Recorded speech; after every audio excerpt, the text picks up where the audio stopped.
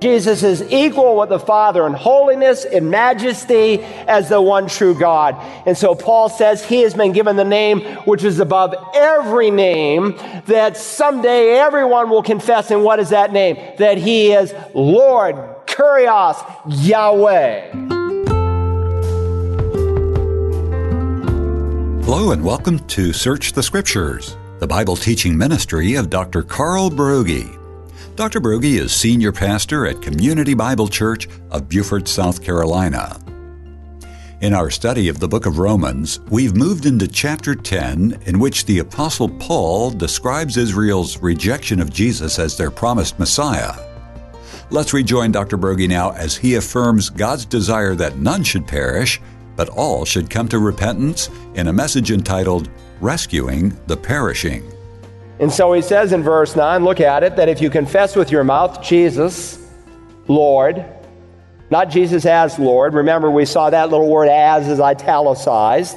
It's not in the original. It's just there to make it read a little smoother in Greek. But literally, if you confess with your mouth Jesus, Lord, and believe in your heart that God raised him from the dead, you will be saved. And so Paul is saying this word is near you. It's in your heart. It's in your mouth. But it's like a dormant seed. You must confess with your mouth Jesus is Lord and believe in your heart that God raised him from the dead, and then you will be saved. And we studied carefully the relationship last time between the heart and the mouth. I spent 30 minutes on it. I'll spend 1 minute on it this morning. For the heart, he says in verse 10, notice, a person believes, resulting in righteousness, and with the mouth, he confesses, resulting in salvation. Please notice the interplay between verses 9 and 10 between the heart and the mouth. In verse 9, he speaks of confessing with the mouth and believing in the heart. In verse 10, he totally reverses it, and he speaks of believing with the heart and then confessing with the mouth. And in verse 11, he doesn't mention the mouth or the heart at all. He just speaks of believing. So again, sort it out in your thinking. Verse 10, for with the heart a person believes, resulting in righteousness, and with the mouth he confesses, resulting in salvation. We studied that these two statements of confessing with the mouth and believing with the heart are not separate thoughts, but equal thoughts. With a heart, he says, with a heart, a person believes, resulting in righteousness. The English Standard Version says, with the heart one believes and is justified or declared righteous. That's a substitute word in the New Testament for salvation, if you remember from Romans, the 3rd chapter. So, with the heart, a person believes, resulting in righteousness, resulting in salvation. And with the mouth, he confesses, resulting in salvation. These two statements in the mind and heart of Paul are absolutely inseparable. It's the flip side of the same coin. That's why a mute person can be saved. I was in Ukraine recently and ministering to a large group of deaf people, and one guy, all he could go is, oh, oh, oh. That's all he could do. He couldn't say, Jesus is Lord. Does that mean mute people cannot be saved? Listen, any church, when they describe the plan of salvation with 4 words, repent, believe, confess, be baptized, have typically, not always, but typically have distorted the plan of salvation. And so they would say, well, first you have to believe, and then the salvation is completed when you confess. And they give 2 independent meanings to believing with the heart and confessing with the mouth when God makes them one solid, brought together meaning. No, when you truly believe with the heart, you will, if you're able physically, confess with the tongue. Because the tongue and the heart are connected together in Scripture. So the Apostle Paul is not saying that salvation is partially through believing and then completed by some public confession of faith. That's a fruit of salvation. It's not the means to salvation. Just like baptism is not a means to salvation, as the Church of Christ and Christian church denomination teach, which is a different gospel, another gospel. It is a fruit of salvation, something you should do after you are saved. And so verse 11 for the Scripture says, whoever believes in him will not be disappointed.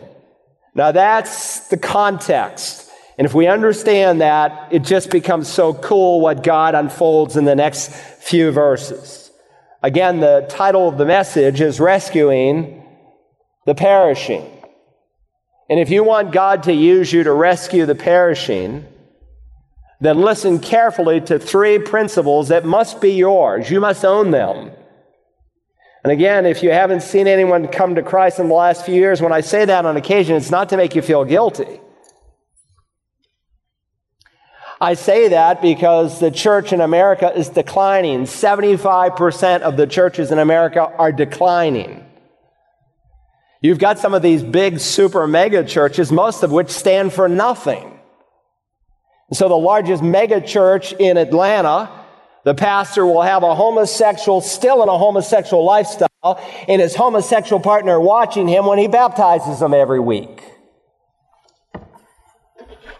And we'll do anything to get people to come into the church and to distort the gospel of God's message. God wants anybody and everybody to come to the church, but to become a member, baptized as an emblem of your faith, you need to be first converted, and that presupposes you are willing to recognize sin as sin and call it evil as God teaches. So if you haven't seen God use you, He wants to use you. And I want God to use you, and I want Him to use me, and I want Him to use us corporately as a church, because He is going to fulfill His Great Commission. The question becomes, what role will we play? So 3 simple principles. Principle number 1, the invitation of the gospel is impartial. The invitation of the gospel is impartial. Look now at verse 12. He says, "For there is no distinction between Jew and Greek, for the same Lord is Lord of all, abounding in riches for all who call on Him." Now, we've seen that phrase, "for there is no distinction," in one other place in Romans. Do you remember where? All the way back in Romans chapter 3. It introduces Romans 6:23. In fact, it's the main thought in those 2 verses. Now, we have to divide our verses to help us to find our way around sometimes in the Bible, and that's extremely useful. But sometimes we divide the thought that's being introduced. And so by way of introduction into verse 23, he says, "For there is no distinction." Let me read the 2 verses together. He says, "Even the righteousness of God through faith in Jesus Christ." He has just described that you cannot earn righteousness by good works, but you need the righteousness of God, because that's the kind of righteousness, not human righteousness, that falls short. The kind of righteousness we need is the kind of righteousness that God gives through the cross as a gift. Even the righteousness of God through faith in Jesus Christ for all those who believe. "For there is no distinction. For all have sinned and fall short of the glory of God." So when God looks down on the human race, Paul is bringing to a conclusion the argument of 3 chapters. There's no distinction. Whether you are the hardcore pagan idolater of chapter 1, whether you are the moral, respectable, religious man of chapter 2, whether you are the God-believing Jew in the second half of chapter 2 and then into chapter 3, but still lost, it doesn't matter who you are, Jew or Gentile, African, European, Asian or Indian, educated, uneducated, rich or poor, religious or non-religious. In God's eyes, it doesn't make any difference. There is no distinction. All fall short. All miss the mark of the glory and righteousness of God. As Isaiah said, all of us like sheep have gone astray, each to his own way. And so the impartiality of the gospel is brought out in this verse. For all have sinned and fall short of the glory of God. And there are people all across our planet today who are trying to come to grips with the truth in this verse and the guilt that is in their hearts. Some are fighting and suppressing and denying that guilt. But denying it doesn't change its reality. Others are searching and wondering, how can I find the forgiveness of God?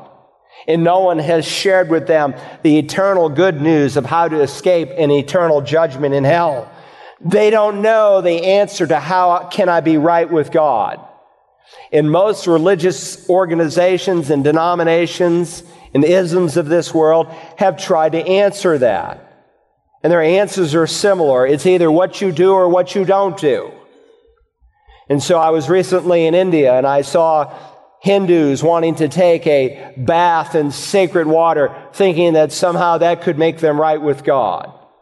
I saw Sikhs who made their pilgrimage to the Golden Temple, thinking somehow that could make them right with God.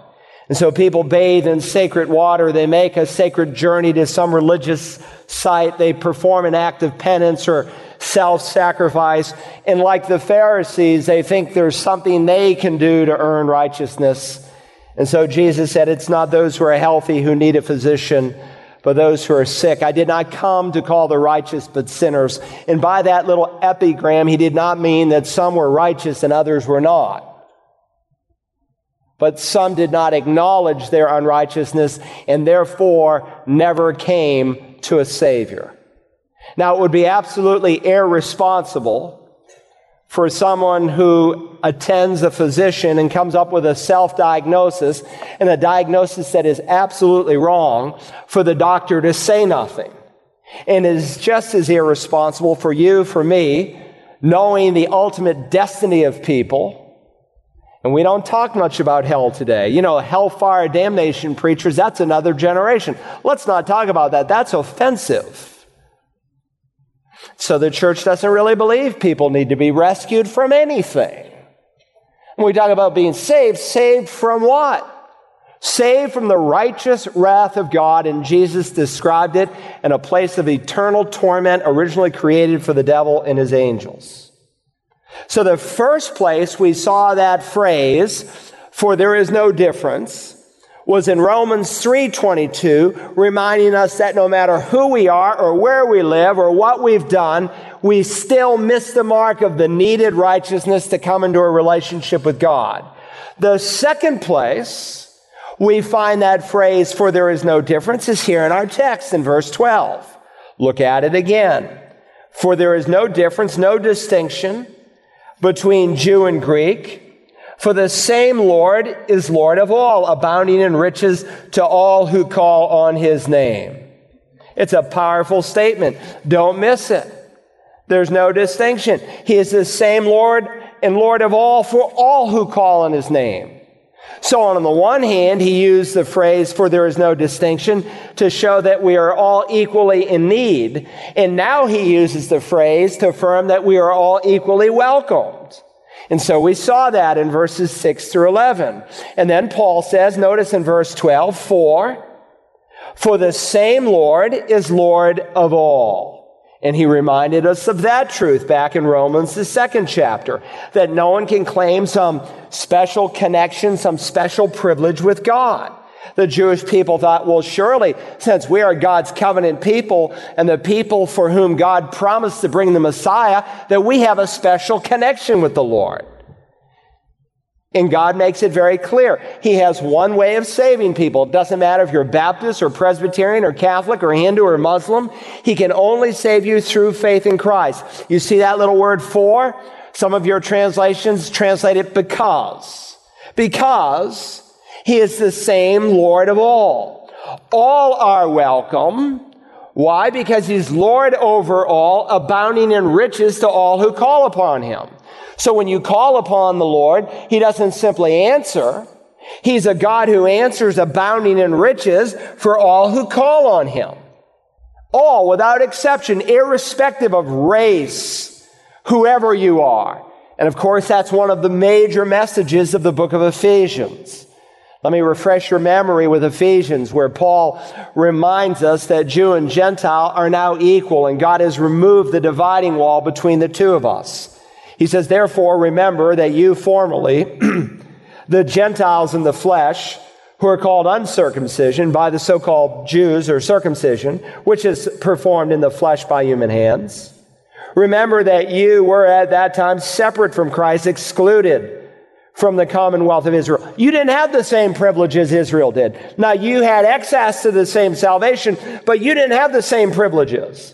You're strangers to the covenant of promise, having no hope, and because of their unbelief, without God in the world. But now in Christ Jesus, you who formerly were far off have been brought near by the blood of Christ. In the temple, there was a literal, actual, physical dividing wall.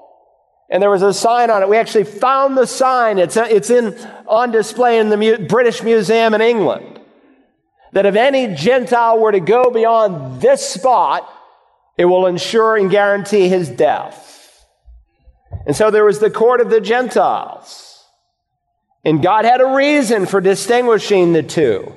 But God has removed not just a physical wall, but a spiritual wall, and He's made us one in Christ Jesus. So He will say in Galatians 3, "For there is neither Jew nor Greek, there is neither slave nor free man. There is neither male nor female, for you are all one in Christ Jesus. And if you belong to Christ, then you are Abraham's descendants, heirs according to the promise." Now, this does not mean, in this verse is used, Galatians 3:28, for all kinds of things. Everything to defend why women can be pastors, because there's no difference between male and female, as to why homosexual marriage is just as equal as heterosexual marriage. In the context, he's talking about in Jesus Christ, be you slave or free, male or female, Jew or Gentile, you get the same salvation blessings.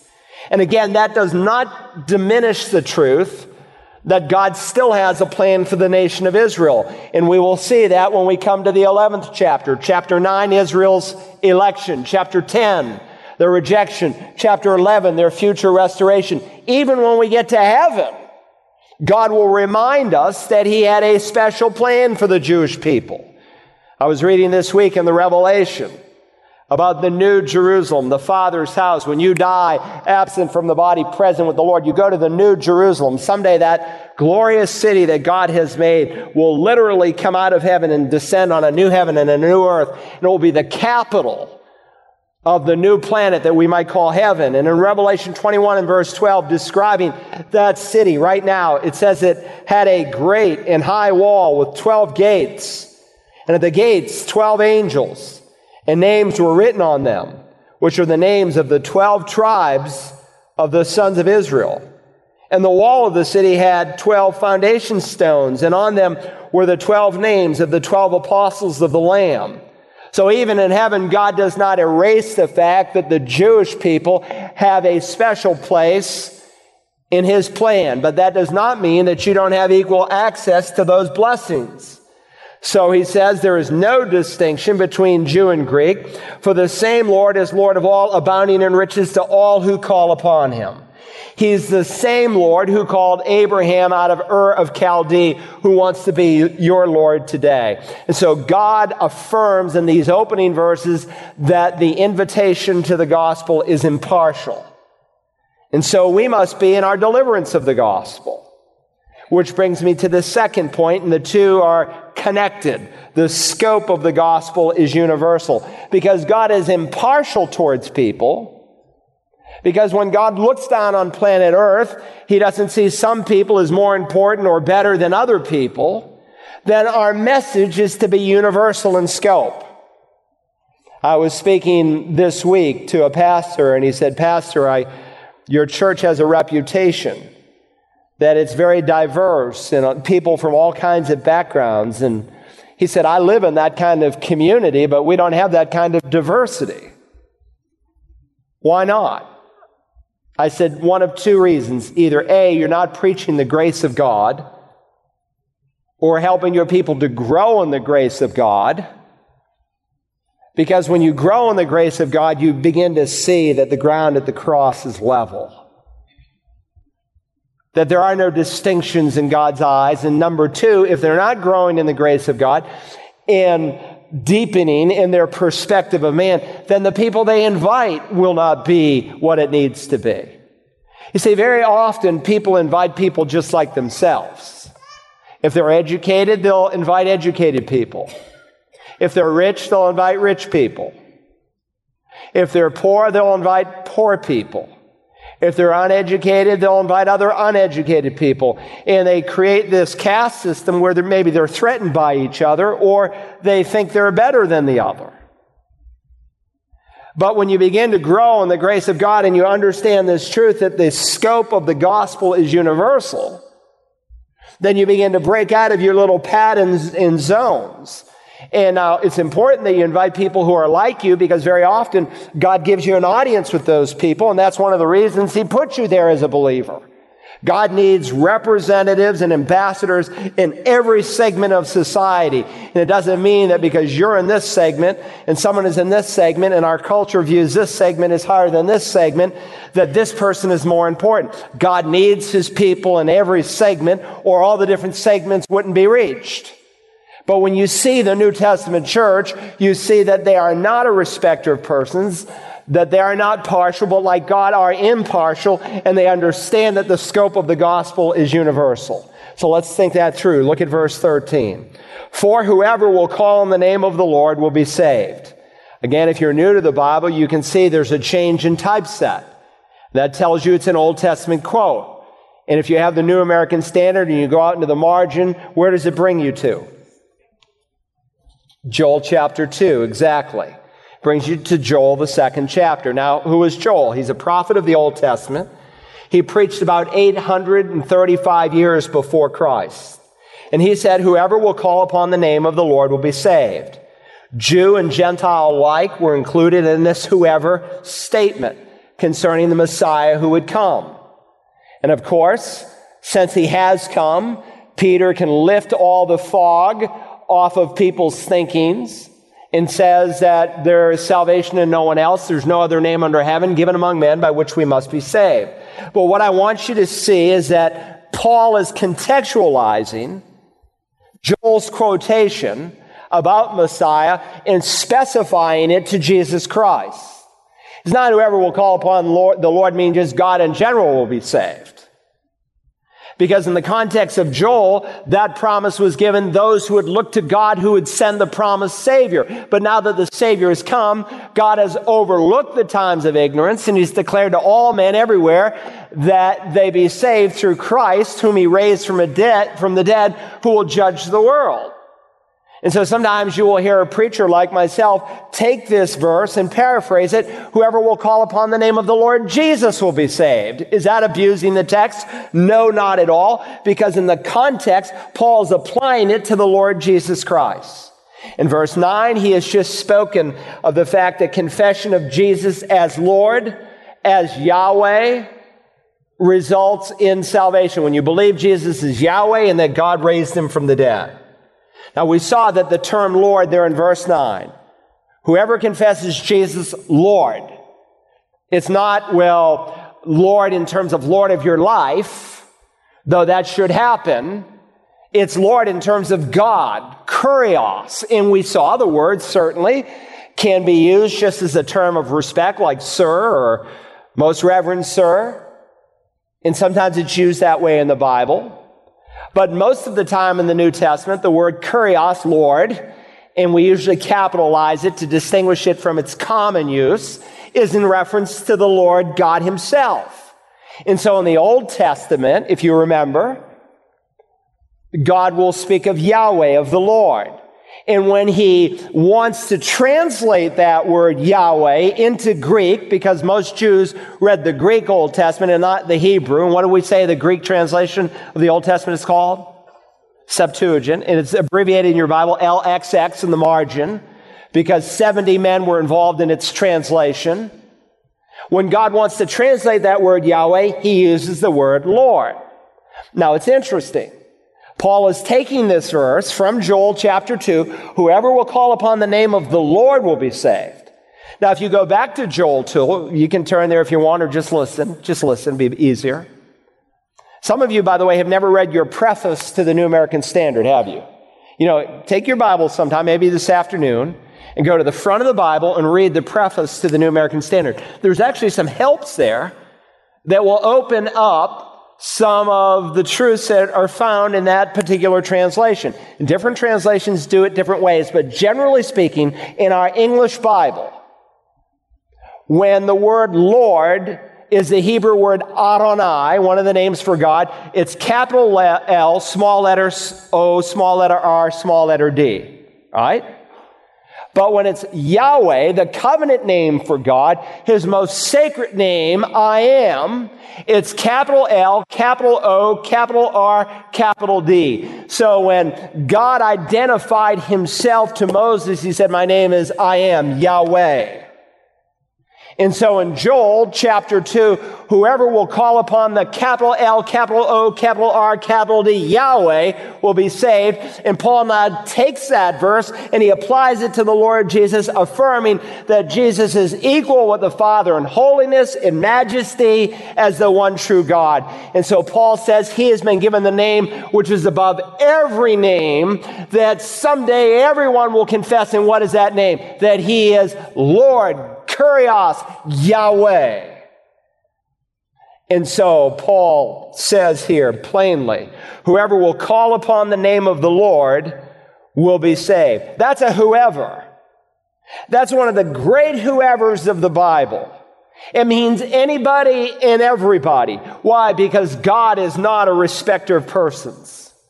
Now, notice here, we've just read that he is Lord of all. I want you to hold your finger here for just a moment and turn back to the left to Acts chapter 10 for just a moment. Go to Acts chapter 10, Acts the 10th chapter. In Acts 10, if you remember, God is working in the heart of a man by the name of Cornelius, or Cornelius, however you want to pronounce it. And Cornelius was a man who was unsaved, according to Acts 11, when Peter meets him. He is a man who prays to God and gives alms to the Lord's work, but nonetheless, he still needs to be a saved person. God hears his prayer, even as an unsaved person. Sometimes Christians kind of just wholesale say, well, God doesn't hear the prayer of a lost person until he calls upon Christ for salvation. That's not true. It may sound good, but it's not true. Now, it is true that God will promise to hear the prayer of a lost man when he calls upon Jesus for salvation. And it is true that all of the promises for prayer in the Bible are given to God's people. But sometimes God hears the prayer of a lost man. And one example is Cornelius. God says your prayers and your alms have ascended to God as a sweet memorial. God was pleased, but he was still lost, still needed to be saved. Whoever will believe in the Lord Jesus Christ will be saved. God's Word affirms that an inward decision will be reflected by an outward confession.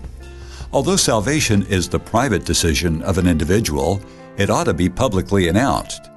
To listen again to today's message, use the Search the Scriptures app, available in the iTunes Store or Google Play Store, or visit us online at searchthescriptures.org. You can also order a CD or DVD by calling us at 877-787-7478 and request program ROM 52, entitled Rescuing the Perishing.